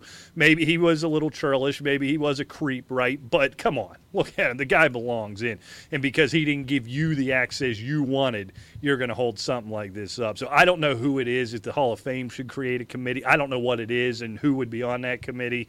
I don't like the media voting. Well, if they do that, we will certainly volunteer. We'll hang up the show and we'll vote. Yeah, we'll shut it down. Well, maybe we'll do it. Right, we'll record it, the conversation. Well, that would be good. Yeah, and fighting and me going, "Who's that?" and you getting all mad. That's always a good bit. I like that. Yeah, no doubt. All right. You want to go to the mailbag? Yeah, let's wrap it up. It's been a long show here. Let's hit the mailbag. It's been not light on fantasy, about 50-50. If you're new to the show, if this show does make its way to Fake Pigskin, I hope you like this because this is what it is. It kind of bounces around a little bit, and I like it that way. We try to provide variety, and we're kind of spacey anyway, so that just kind of – not real smart. No. So, that kind of – translates to variety because we can't keep a coherent thought for longer than 15, 20 seconds. It's a bird. Yeah, woo. All right, we have a keeper conundrum. Ooh, okay? I like it. We can solve that easily. We are drafting Saturday. Ooh, all right. Half-point PPR. Should I keep Isaiah Crowell, Sammy Watkins, or Russell Wilson? We can only keep one player each year. And I think he mentioned that because, trying to let us know they're only keeping one player per team. So I don't have basically to look one round's gone. Yeah, and I don't have to look at the long-term prospects of somebody. For me, Rick, this is just about a no-brainer for me being Isaiah Crowell. Me too. I think if there's one guy who steps up, I feel so stupid saying this because it never works out. But I feel like Cleveland's heading in the right direction. And as bad as Cleveland was last year, he put up over 1,000 total yards. It was kind of inconsistent. Our boy Bob Lung, I don't think would be sized for Crowell because the numbers were sort of up and down. But he has the potential to put that up there. There seems to be with Hugh Jackson at least talk of we haven't got him on the field at the same time in the preseason. Looks like Crowell's back. I'm hoping we can see that this weekend. The possibility, there's been all that talk about getting them both on the field at the same time, which I think would increase Crowell's carries. I think the offense is going to be better. I think you got a healthy Coleman. You got a Kenny Britt in town. I don't like losing Garcon, but you have some talent. You got the rookie tight end. I think they're going to have the ability to move the ball a little bit. And even Pryor. Or Pryor, what did I say? Garcon. Yeah. Well, because Garcon left Washington. See, I got to go back through and see how my mind made that. See what we mean, new listeners? Okay. I get confused. But look, I don't like the Sammy Watkins situation. The offensive line in LA is bad. However, Jared Goff has actually been turning some heads, which is encouraging that he's not just his value is not going to tank in L.A., but to me, I still think it's no-brainer with Crowell. Yeah, the bottom line is you can get a better receiver than Sammy Watkins if you keep Crowell. You're still going to end up ahead of Sammy Watkins. And unless 9 guys keep quarterbacks, I don't know what your scoring is, but you're going to do better than Russell Wilson as well. Well, if they keep quarterbacks, you'll still get Wilson back anyway because they won't need a quarterback. But I think Crowell would be the one candidate for the guy outside of the top 10 right now who could finish in the top 10 of fantasy running backs this year. Okay, this is a simple question here. Ty Montgomery or Todd Gurley? If we had more time, that was my next question for Corey. I wanted to get his thoughts on Gurley. Rick, that's the one guy we're going to do a segment. We wanted to do it this week. We're going to push it to next week. Great fantasy mysteries, and he's the first mystery, so this will be the preview of it. I can't put my finger on Todd Gurley in what he's going to be. I just don't believe in that offensive line in L.A. I don't think – maybe Goff surprises us. We have gotten good reports about him. If Goff can step up significantly, it might open up some lanes. After having said all that, Rick, I think I'm still going to go. I think I'm still going Todd Gurley. I don't know if that's Montgomery's job the whole year. He's been nicked up. Looks like he's just getting back. I just have a feeling, Williams gets some looks. There's other guys there, true running backs, and there's going to be things you can do with a Montgomery. I don't just see them turn around and hand him the ball 15, 18, 20, 22 times a game. I don't feel good about it, but I still have to go with Todd Gurley there. I will too. I think L.A. is at least making some improvements offensively, the whole scheme. The offensive line's a little better, and Goff's better. I mean, if Goff is better, then obviously the offense is going to be better, but it's going to – and you have a playmaker in Sammy Watkins. They developed some chemistry. Goff shows that he can hit him. Now you are demonstrating you can move the ball downfield, which is something they couldn't do last year. Hence, Todd Gurley's going to get some more room to run. So Right. I don't feel good about it like you do, but I'm still taking Gurley because I think it goes back to our volume as well. And as August has gone on, Rick, Gurley's come back a little bit, not necessarily a value at his ADP of 10. That's come down a little bit, but I think it's been fairly steady there. But now you're looking at him as the 6th pick of the second round. If you want Ty Montgomery, you're looking at the 2nd pick of the 4th round. I think there's a much wider talent gap, whether the results bear it out. There's a much wider talent gap between Gurley and Montgomery as there is a gap there based on the ADP, right? I feel like you're going to, while that may be a high price for the floor that Gurley may have, that's not a lot of room turning around for Ty Montgomery. I think the value if Montgomery's going in about the 6th where I feel like he belongs, this answer's probably Ty Montgomery. But being what is he, the 17th overall? That's a mid-level RB2. I think that could be trouble. That could be big trouble. I am torn on what to do at quarterback. I don't ever take a high pick on one, so I am targeting either. And you'll love this, Rivers, Eli, or Stafford. What do you think? Oh, man. Well, I know what you think. All right. I'm going to go the other way, so this guy's not going to get a solid answer. Right now, and people mock me, and that's fine. I'm used to it. I spent most of my life dealing with that. I've got Eli Manning at 10. If not inside the top 10, depending on how things shake out over the next couple of weeks. He's got so many weapons around him right now. He's got no running game whatsoever. He's going to throw the ball 40, 45 times a game. If Odell Beckham's healthy, you bring in Brandon Marshall. Sterling Shepard looks good. You got the rookie tight end Ingram. They have got the weapons to fling that ball around. You got Vereen still hanging around. I like everything that Phil Rivers should be, and you talked about that with Corey earlier, but there was the big magic if you had to throw in there, right? If everybody stays healthy. It just doesn't happen for the Chargers. Maybe the move to L.A. will be better for them physically. I don't know. I'm going to go with Eli Manning here. He's my guy there, and you can get him a little bit cheaper. To me, it's very close with Rivers and Eli, and I think Corey would probably be arguing with us the way he has bought into Stafford over his course of this year in the draft. So, I mean, to the writer of this question, you can make a case for any of these guys. The weapons on the Chargers, if they stay healthy, I kind of like Rivers. He's got a ton of them, plus he has a running game. And to me, a running game helps a passing game. It does. It does. You know, just because you're going to throw 50 times a game doesn't mean you're going to complete and mess up. You're not going to be throwing picks, which is one reason why I kind of like Rivers if those guys stay healthy. But we all know that Keenan Allen is glass.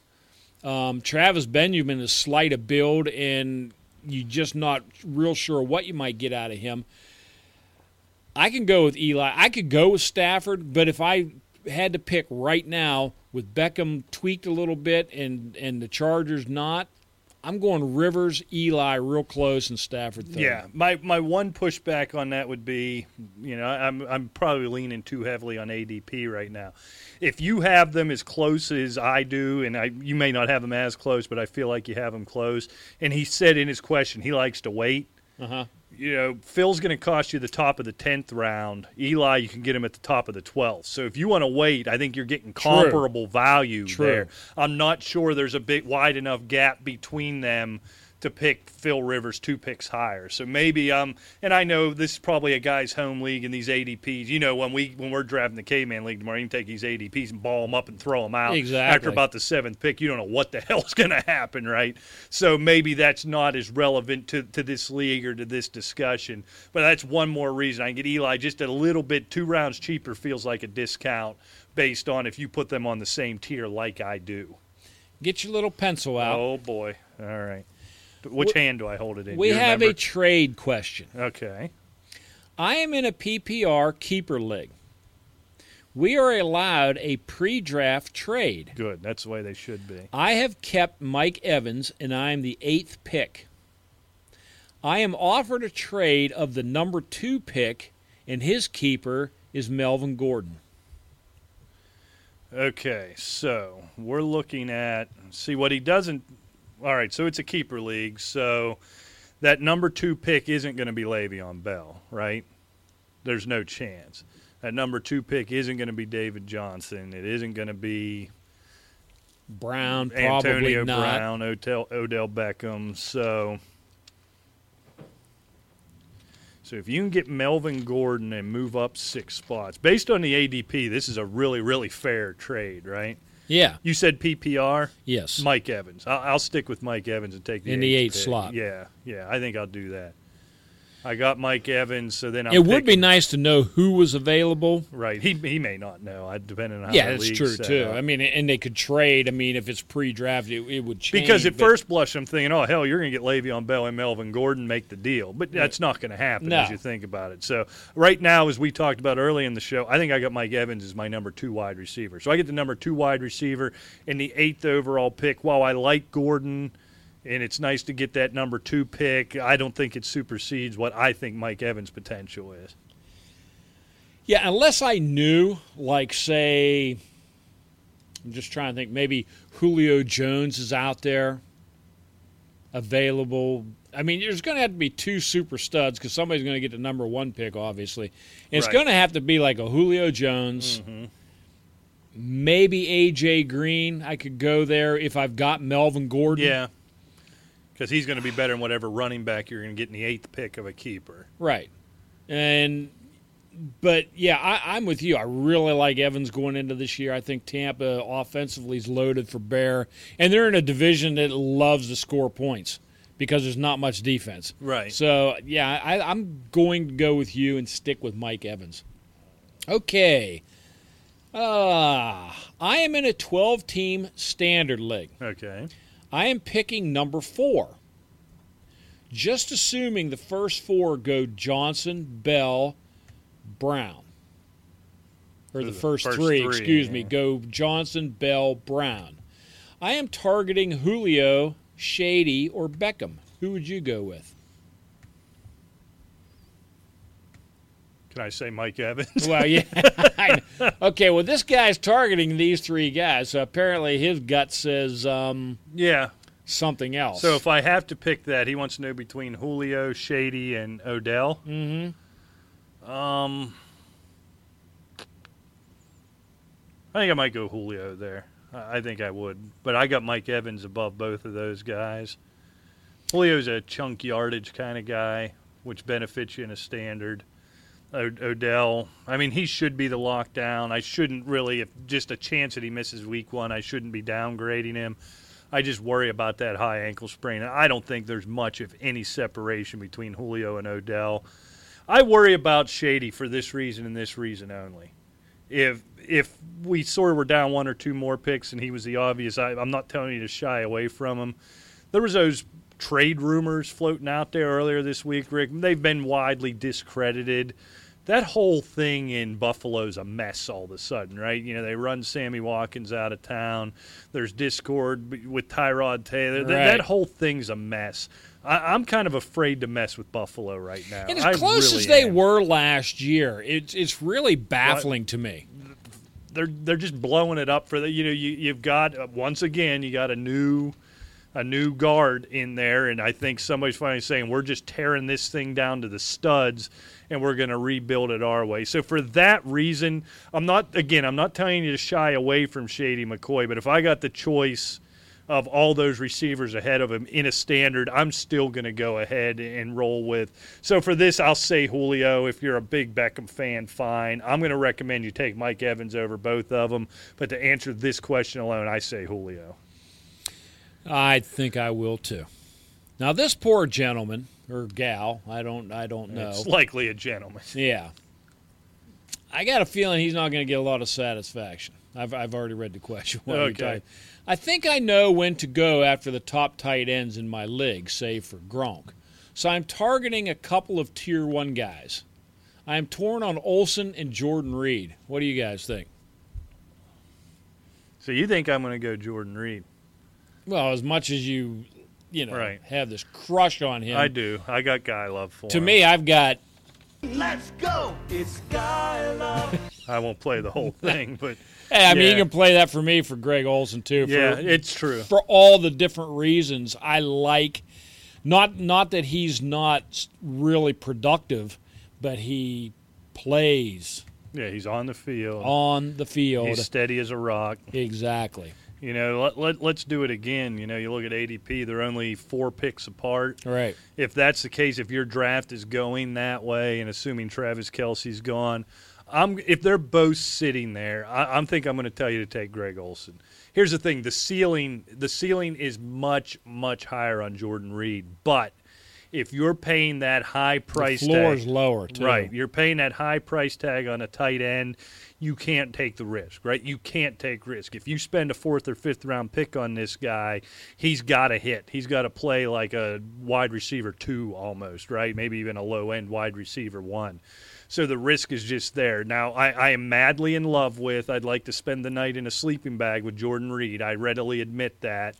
But I've been getting him at a discount for all these concerns, and he was dealing with that toe. I own him in every league I've been in the Scott Fish Bowl, all the MFL 10s. I own him in the draft with Giants. But I was getting him on about a 2 or 3 round discount. If things are going in your home league like they should, both are sitting there still in the 5th, 6th round, I think Greg Olsen's a safer play. I do too. I really do. Okay, here we go here. Let's see. With the quarterback play in Jacksonville, I am really starting to sour on Allen Robinson. I don't look like you're the only one. Would you guys take Allen Robinson over Terrell Pryor? Oh, okay. Is there more? Yeah. Or am I just answering? Skip one. Pass. This is PPR. Okay. Okay, just let you know. Golden Tate. Yes. And finally, Ty Williams. Oh, yeah. So Pryor's the only one. Am I crazy to be a little bit nervous about Pryor? Something about that whole Washington thing doesn't feel very good to me. Now, Pryor's a freak talent, but they have don't guys like... I think Cousins is a real deal, quite frankly. He is. Guys like, maybe I'm stuck on the history of Washington where players like Terrell Pryor get the big money and show up in Washington, and it's just over. It's just an abject failure. I think this Henne thing, we talked about it earlier. Corey talked about it a little bit. Allen Robinson doesn't get back to 2015 form, but I think he bounces back. And he's just a better wide receiver than Terrell Pryor, right? I mean, Pryor's fun to watch. He's an exciting guy. I think the ceiling's higher on Allen Robinson. So if I'm stuck with those four guys, I think Allen Robinson's my pick over all of them. I think I'm going to have to agree with you. I do like Terrell Pryor. I think, but, I go back to what I was talking about. If you have a running game, I think it takes pressure off a guy like Chad Henne especially. Right. And if you're back, if they're concentrating on trying to stop this pounding run that Jacksonville is going to try to establish, I think it just helps out Robinson. And I think I'm going to gamble with him. Okay. I have Gronk and Ben. I also have Edelman. Got your little pencil? Okay. I got it. A league mate has Brady and Martavis Bryant. It is PPR. He wants to trade me Bryant and Demaryius Thomas for Gronk and Edelman. Should I? This guy's trying to get the whole Brady offense on his team. Yeah, so he's trying to – so wait, he wants Gronk and Edelman for – Martavis Bryant and Demaryius Thomas. Not even close. Wouldn't even consider it. I wouldn't either. I think Gronk and Edelman are better than Bryant and Thomas, number one. But number two, I will tell you this, Antonio Brown owners. I'm not averse to the QB wide receiver hookup in a lot of places. I will never do it with Ben Roethlisberger. I will never do it. He's going to miss a minimum of 4 games. Write it down right now. He's going to miss time. When he misses time, everybody struggles because there is nobody that's even a reasonable facsimile of an NFL quarterback behind him on that Steelers roster. So everybody suffers. So if you have that hookup even with Antonio Brown, you go from Roethlisberger on a warm weather day in Heinz Field throwing for 325 and 4 touchdowns, and Antonio Brown having 12 for 140 and 2 touchdowns, to Ben's out, obviously you're paying your backup quarterback, and Antonio Brown will still have 8 catches, but will be for 65 yards and maybe a touchdown. I do not want to hook up, and Martavis Bryant, with that, it's even worse. So stay away from this as far as you can. I like the guy trying to get the whole New England trifecta. I like that. And I don't know how much experience the guy writing the question has, but another thing to bear in mind, when you're making a trade in fantasy football, you want to make a trade that benefits you. You think? No. What I'm trying to get at is, do you really want to play, other than on the bye week, a guy that has Brady, Gronk, and Edelman in a PPR league? I mean, you are helping this guy immensely. Yeah, that's a disaster. That is not a trade for you to make. No. Even if it was equitable, which it's not in my mind, even if it was equitable, you don't want to do that. Mm-hmm. Simple as that. Yeah, I'll turn down a trade that'll make me better if it makes the other guy better, too. A lot better. I really will. All right. Just a little food for thought there, rookies. I have, I already read that one. Second pick in my draft, PPR. Do I stick with Bell or go Antonio Brown or someone else? I worry about Bell holding out till September. Legitimate question. It is. I worry about it, but you still have to take Le'Veon there. The distance between him and the next running back could be so much greater than the distance between Antonio Brown and the next wide receiver. Antonio Brown will be steady. He'll be above steady. He'll be fantastic. But when Le'Veon's right, and it may only be for 10 games, but you almost have to take the risk. When Le'Veon's right, he should be the number 1 overall pick. He's better than David Johnson, quite frankly, with everything he does. So it makes you nervous. I'm going to be in this exact same situation a scant 24 hours from right now, Rick, and I'm going to grit my teeth, and I'm not going to feel great about it, but I'm going to take Le'Veon Bell with that pick. Me too.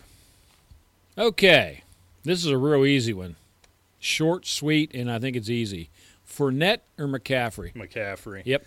I wasn't buying it. I'm buying into the hype, number 1, with McCaffrey. I'm real nervous about Fournette, Rick. I'm not going to own any Fournette. I'm really not, unless he falls 4th, 5th round like in Corey's draft, but he's not going to do that in your home league. It's not going to happen. No, it won't. Another short and sweet one here. Doug Martin, buying or selling? All reports are he looks good. We talked about it last week, I believe, that what was up with the offensive coordinator and the head coach, quite frankly, coming out and saying nothing's a guarantee for Doug Martin when he comes back. The more and more I see, the more and more I hear, I think that was just a motivational technique. I think he comes back and is the Doug Martin we're used to seeing. Now, what I wonder, and that's where I guess, buying, selling, I'm not sure exactly what he means. He's going to be your all-or-nothing feast or famine guy. But I think if it goes well for Quiz for the first 3 games, you could see a little more of a split there. But I'm not going to avoid Doug Martin. I'm not going to overpay for him. He's not going to come back and perform as a number 1 running back. But he could come back and be a mid-level number 2 with his weekly numbers, I think, is where I'm buying him at. And I don't think you're going to see Quiz out of the picture any longer. No. I mean, this kid's playing good. We talked about him a couple of weeks ago. This is one of these kind of guys you'd love to have on your team. Yeah. Plug him in at the flex, buy situations, injury, fill-ins, because he's going to get plenty of work. And as far as Martin, I tell you what, I'm still on the fence with this guy. I'm like you. I'll buy him at the right price, but what that right price is right now, I'm not sure yet. Yeah. I think they're loaded for bear on offense, so it kind of jacks it up a little bit. But I don't see much higher than 4th round. I just can't. No. I'm trying to look up his ADP currently because his has moved wildly. Well, yeah, it's everywhere. So currently we're looking at him at running back 24, 8th pick of the 5th round. I don't necessarily hate the 8th pick of the 1st round. I don't know about him 5th round with the 3-game suspension being that's right. 3-game suspension certainly puts him down being farther, an right? RB2 for me. He would be more of a 7th, 8th round guy. If he's still around in the 7th, I think I'd make that move. I'm not even paying that low 5th round price tag on him. I'll take I'm with you. C.J. Anderson, Balil Powell, those guys over him. Yeah, I agree. That suspension just blew out of my head there. I forgot about it. It certainly puts him down another round or 2 anyway. Right. Okay, we have drafted. This is the email. Oh, we have drafted. Too early, you fool. Yeah, definitely. Move it up closer to September as you can do it. Shame on you. I have at wide receiver Beckham, Fitzgerald, Jamison Crowder. Okay, I'll read them again if you're writing. I'm with you. Okay, Tyreek Hill and Tajay Sharp. My tight end is Greg Olsen. Okay. I have a trade offer of... I love it. Blow it up already. Yeah. Still 2 weeks from the regular season. Yeah. Let's blow it up. Yeah, baby. I love fantasy guys. I love it. It is just awesome. We got a couple guys like that in our league, man. Before we even walk out of the room on draft day, we're putting moves together. Okay, so you got everybody down. I'm with you. I'm going to read it one more time since we babble. At wide receiver, I have Beckham, Fitzgerald, Crowder, Tyreek Hill, and Tajay Sharp. My tight end is Greg Olsen. I have a trade offer of Brandon Marshall and Eric Ebron for Olsen and Tyreek Hill. Absolutely not. Absolutely not. No. Ebron is such a dip from Olsen, right? Oh, yeah. Best case scenario. They're going to get their fantasy points in very different ways, Rick. This may not be popular with you. Very best scenario, I think Marshall and Hill end up even though they get it different ways. I think the sky's the limit for Hill with the lack of weapons there in Kansas City, Rick. I think there is no part about that trade that bodes well for our friend here. None whatsoever. I tend to agree with you. I love Brandon Marshall, but he's not in the situation any longer where he's that dominant number one. Right. I think he's going to have decent numbers, don't get me wrong, and maybe even slightly better than Hill. Maybe not, maybe slightly under. But either way, you can call them even like you do. Now you're comparing Ebron with Olsen. And quite frankly, there's no comparison. No, none whatsoever. None. People don't want to quit Ebron. And I was an Ebron guy early on. I but know. I've moved on. People don't want to quit him, man. I know. He just looks like the guy, right? He passes. We talk about the eye test. Think about so it. Think often. about it. I think it's a Detroit thing. You're probably right. They don't quit on Stafford. They don't quit on Abdullah or whoever's the running back there. Yeah, people still loving Abdullah. Yeah, they don't quit on Ebron, like you said. They don't quit on whoever the number 2 receiver happens to be. Even when they're in prison, we're still making the argument for them while they're out knocking over liquor stores. It's weird about Lions because they're so wildly inconsistent. Right. And I just don't get it. I mean, look, Stafford, to me, he's a nice guy to have on my bench if my starting quarterback gets hurt for an extended period of time. Right. I don't feel like I'm going to die. But I don't want to target this guy as my number 1 on my fantasy team to carry me through the year. Right. He's a 4,200-yard guy.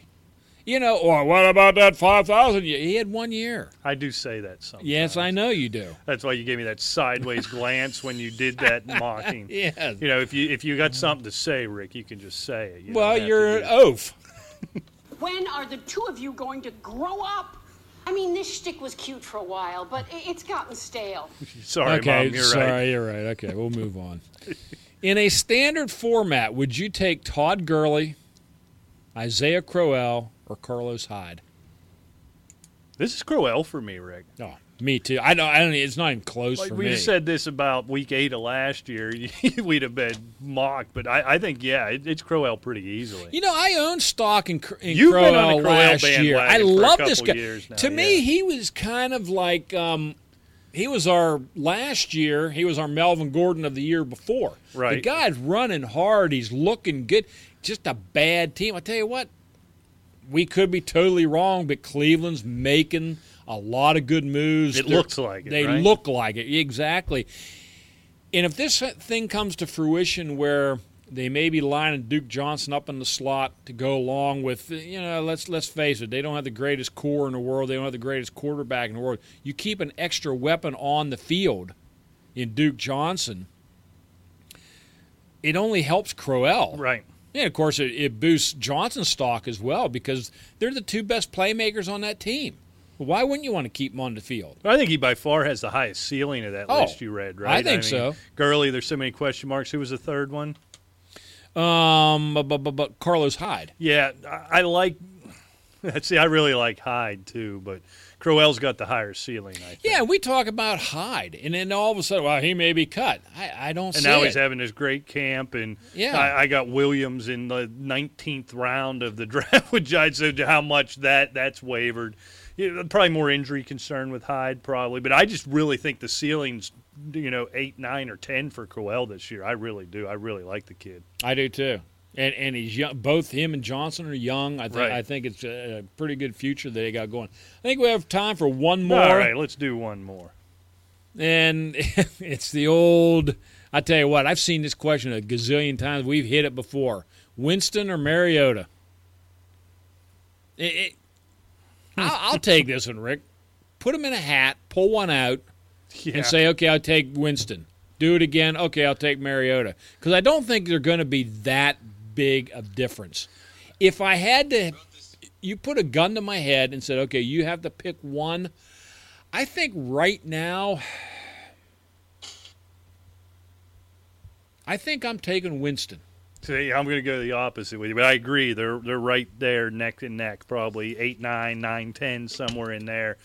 My tiebreaker is going to be, and we saw it in the Buccaneers' second preseason game, where he ended up actually being called down by contact. I still don't agree he was, but Winston just flings the ball up in the air. He's still accident prone. He's still a little reckless. I heard on Hard Knocks, you can tell I've been watching this a lot, right? Yeah. But John Gruden was talking with him. I think they were in like a pre-production meeting. It was a Monday Night Football on Thursday or one of them weird things they do in the preseason. That's not really relevant, but sort of comparing him to Brett Favre, where he'll drive you mad. Gunslinger. You'll drive, and he Right. told Jameis Winston, you'll drive a coach insane because sometimes you'll do things things that are just completely reckless. But at the end of the day, you find ways to win games. You rally the team. You make the impossible throws. One thing Mariota doesn't do is turn the ball over, right? We had a stat a few shows back where he didn't turn the ball over in the red zone or something like that. I can't remember exactly what it is. I think they're on the same trajectory. I think Mariota's probably the safer play, right? You know, if you're looking for the home run, maybe Mariota, or maybe Winston, but I think Mariota's the safer play. He's a little more dynamic running the ball. I think Mariota probably has the higher ceiling, not by much. So I agree with you. Flip a coin, you're a winner either way type of deal. But I'd probably take Mariota there. Okay. And that wraps it up. And we thank you for joining us, and we hope our ramblings didn't bore you too bad. If you're drooling over yourself, get over it. We will be back next week. And I kind of like that. What is that? No, what is that? Yeah, it did. I forget, John Michael Carroll or something. It's called Where I'm From. It's an actual country music. Oh, I found a great song. I told you that before the show there. I tried to find it, but there's a big lead up, so I need to do some editing. But we'll use that as an outro next week. Yeah, it is. How much tequila did I drink last night? I'll be asking myself that Saturday morning after the Caveman draft. So thank you for listening. You can keep following the show at Asylum Football. If you want to be part of the mailbag, asylumfootball@gmail.com. Still have AsylumFantasySports.com, but head on over to the Fake Pigskin. As soon as we get all those details worked out, we are going to move everything there. But get on there, sign up for the premium, download the draft app, all that good stuff. Whew! Until next time, we'll see you. Take care.